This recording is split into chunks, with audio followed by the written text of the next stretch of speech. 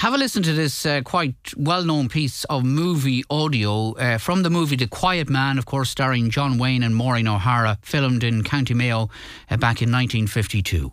Now, why would a Yankee from Pittsburgh want to buy it? I'll tell you why, Micheline O'Flynn, young, small Michael Flynn, who used to wipe my runny nose when I was a kid. Because I'm Sean Thornton, and I was born in that little cottage over there. Sean Thornton, the man you're bad. And look at you now. Saints preserve us, what do they feed you Irishmen on at Pittsburgh? Well, that was a well-known Irish actor, Barry Fitzgerald, which of course was his stage name, and his brother, Arthur Shields, also appeared in the same movie. And it has emerged that their mother, Fanny Sophie Shields, was buried in Sligo Cemetery. The grave has been, I don't know if it's been discovered recently or been done up recently, because some of our listeners tell us that it was known she has been buried there for quite some time. But in any case, information has been sought on what the connection is, why Fanny Sophie Shields was buried in Sligo Cemetery. And last Monday, which is May Day, of course, red roses were placed on her grave for a very good reason. To tell us more, we're joined by Sligo Independent Socialist Councillor Declan Bree. Councillor Bree, good morning and welcome. And thanks for joining us. Well, what can you tell us about Fanny Sophie Shields? Well, I suppose, Niall, the issue came to light for us is when we learned that she was buried in the cemetery. Most people would have little or no knowledge of a chap called Adolphus Shields, who was Fanny's husband. Indeed, many on the left are involved in the trade union movement wouldn't be familiar with him.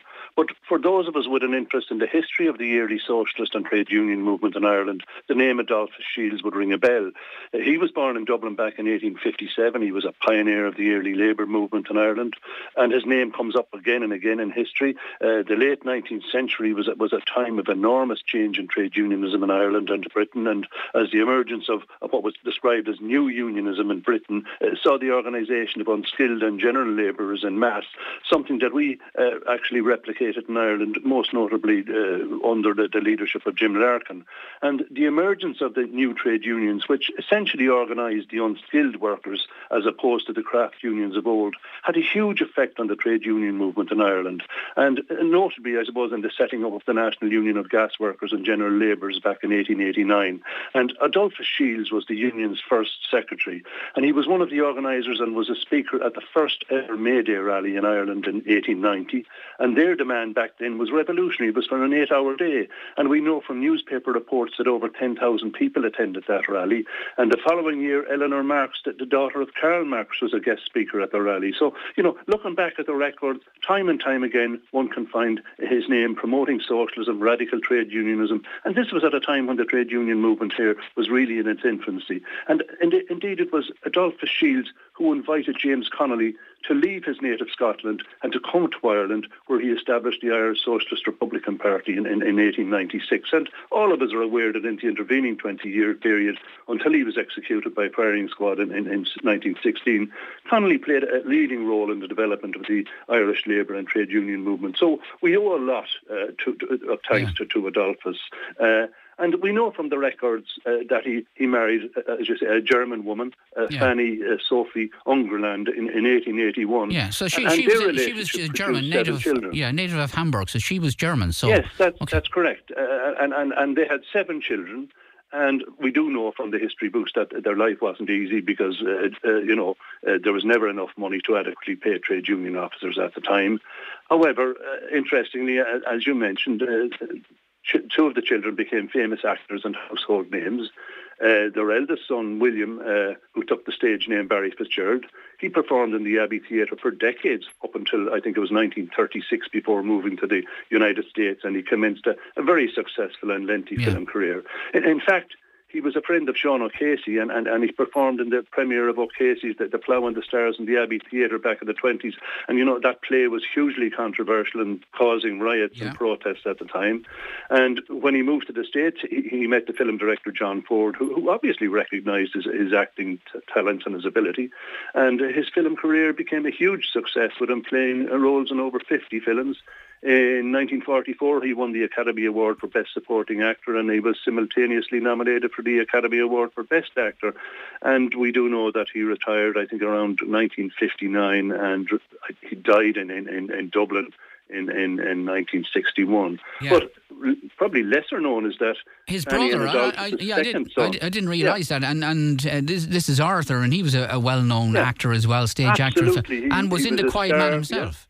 Yeah, and you know, apart from his acting, what was really interesting is we discovered that Arthur also played a leading role in the national movement. He fought in the 1916 Rising, and he was active in the GPO and the Metropole Hotel in O'Connell Street during Easter week. And after the surrender, he spent some time in Fronglock internment camp in Wales. And like his older brother, he had a long association with the Abbey Theatre as an actor and as a stage manager and director before he commenced his career as a film actor in the US. In fact, I read that before he went out in 1916, he had to retrieve his rifle from under the stage in the Abbey Theatre. And he appeared in more than 70 films, and interestingly, and you just had a clip there, both he and his brother Barry appeared in The Quiet Man, which was filmed on location in Mayo in 1952. He died in California, I think it was around 1970.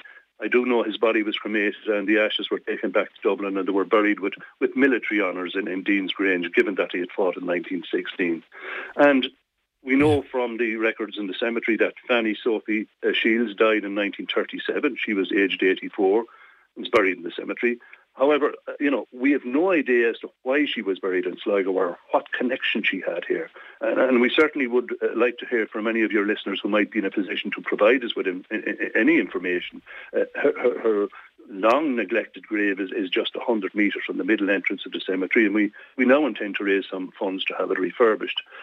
And Niall, I did actually receive a call yesterday from a Dublin lady who tells me that her grandfather, a Sligo man by the name of James Costello, was a cousin of Barry Fitzgerald. And she said Mr. Costello lived in Coolani. Now, I expect to be speaking to her again later today because that could be a significant link. However, Niall, if any of your listeners can assist, we would really be glad to hear from them. Yeah, and I read out a text before 10 when people knew you were coming on from a listener who suggests that Fanny Sophie Shields actually was in a nursing home in the Nazareth House. Your listener mentioned Nazareth House, I think, so this would be back Rose Hill. Rose Hill it was called. Rose Hill. Something to check in. Rose Hill Nursing Home, yes. So we can check that out as well. Yeah, we check that out, and I would hope that there would be still some records there, and we just need to find the Sligo connection. It's fascinating, and I think people, whether they're interested in trade unionism, politics, or acting, or films, they will all like to you know, but as you say, it was relevant considering the history with Fanny's husband and his trade union involvement, Adolphus. It was relevant that you took the opportunity on May Day to place red roses, as you have done for many years. It was appropriate, and you know. I think there's a difficulty in actually finding the grave of Adolphus himself. He was buried in Dublin. He died many years before Fanny, but I assume that the Labour historians in Dublin would be following that path.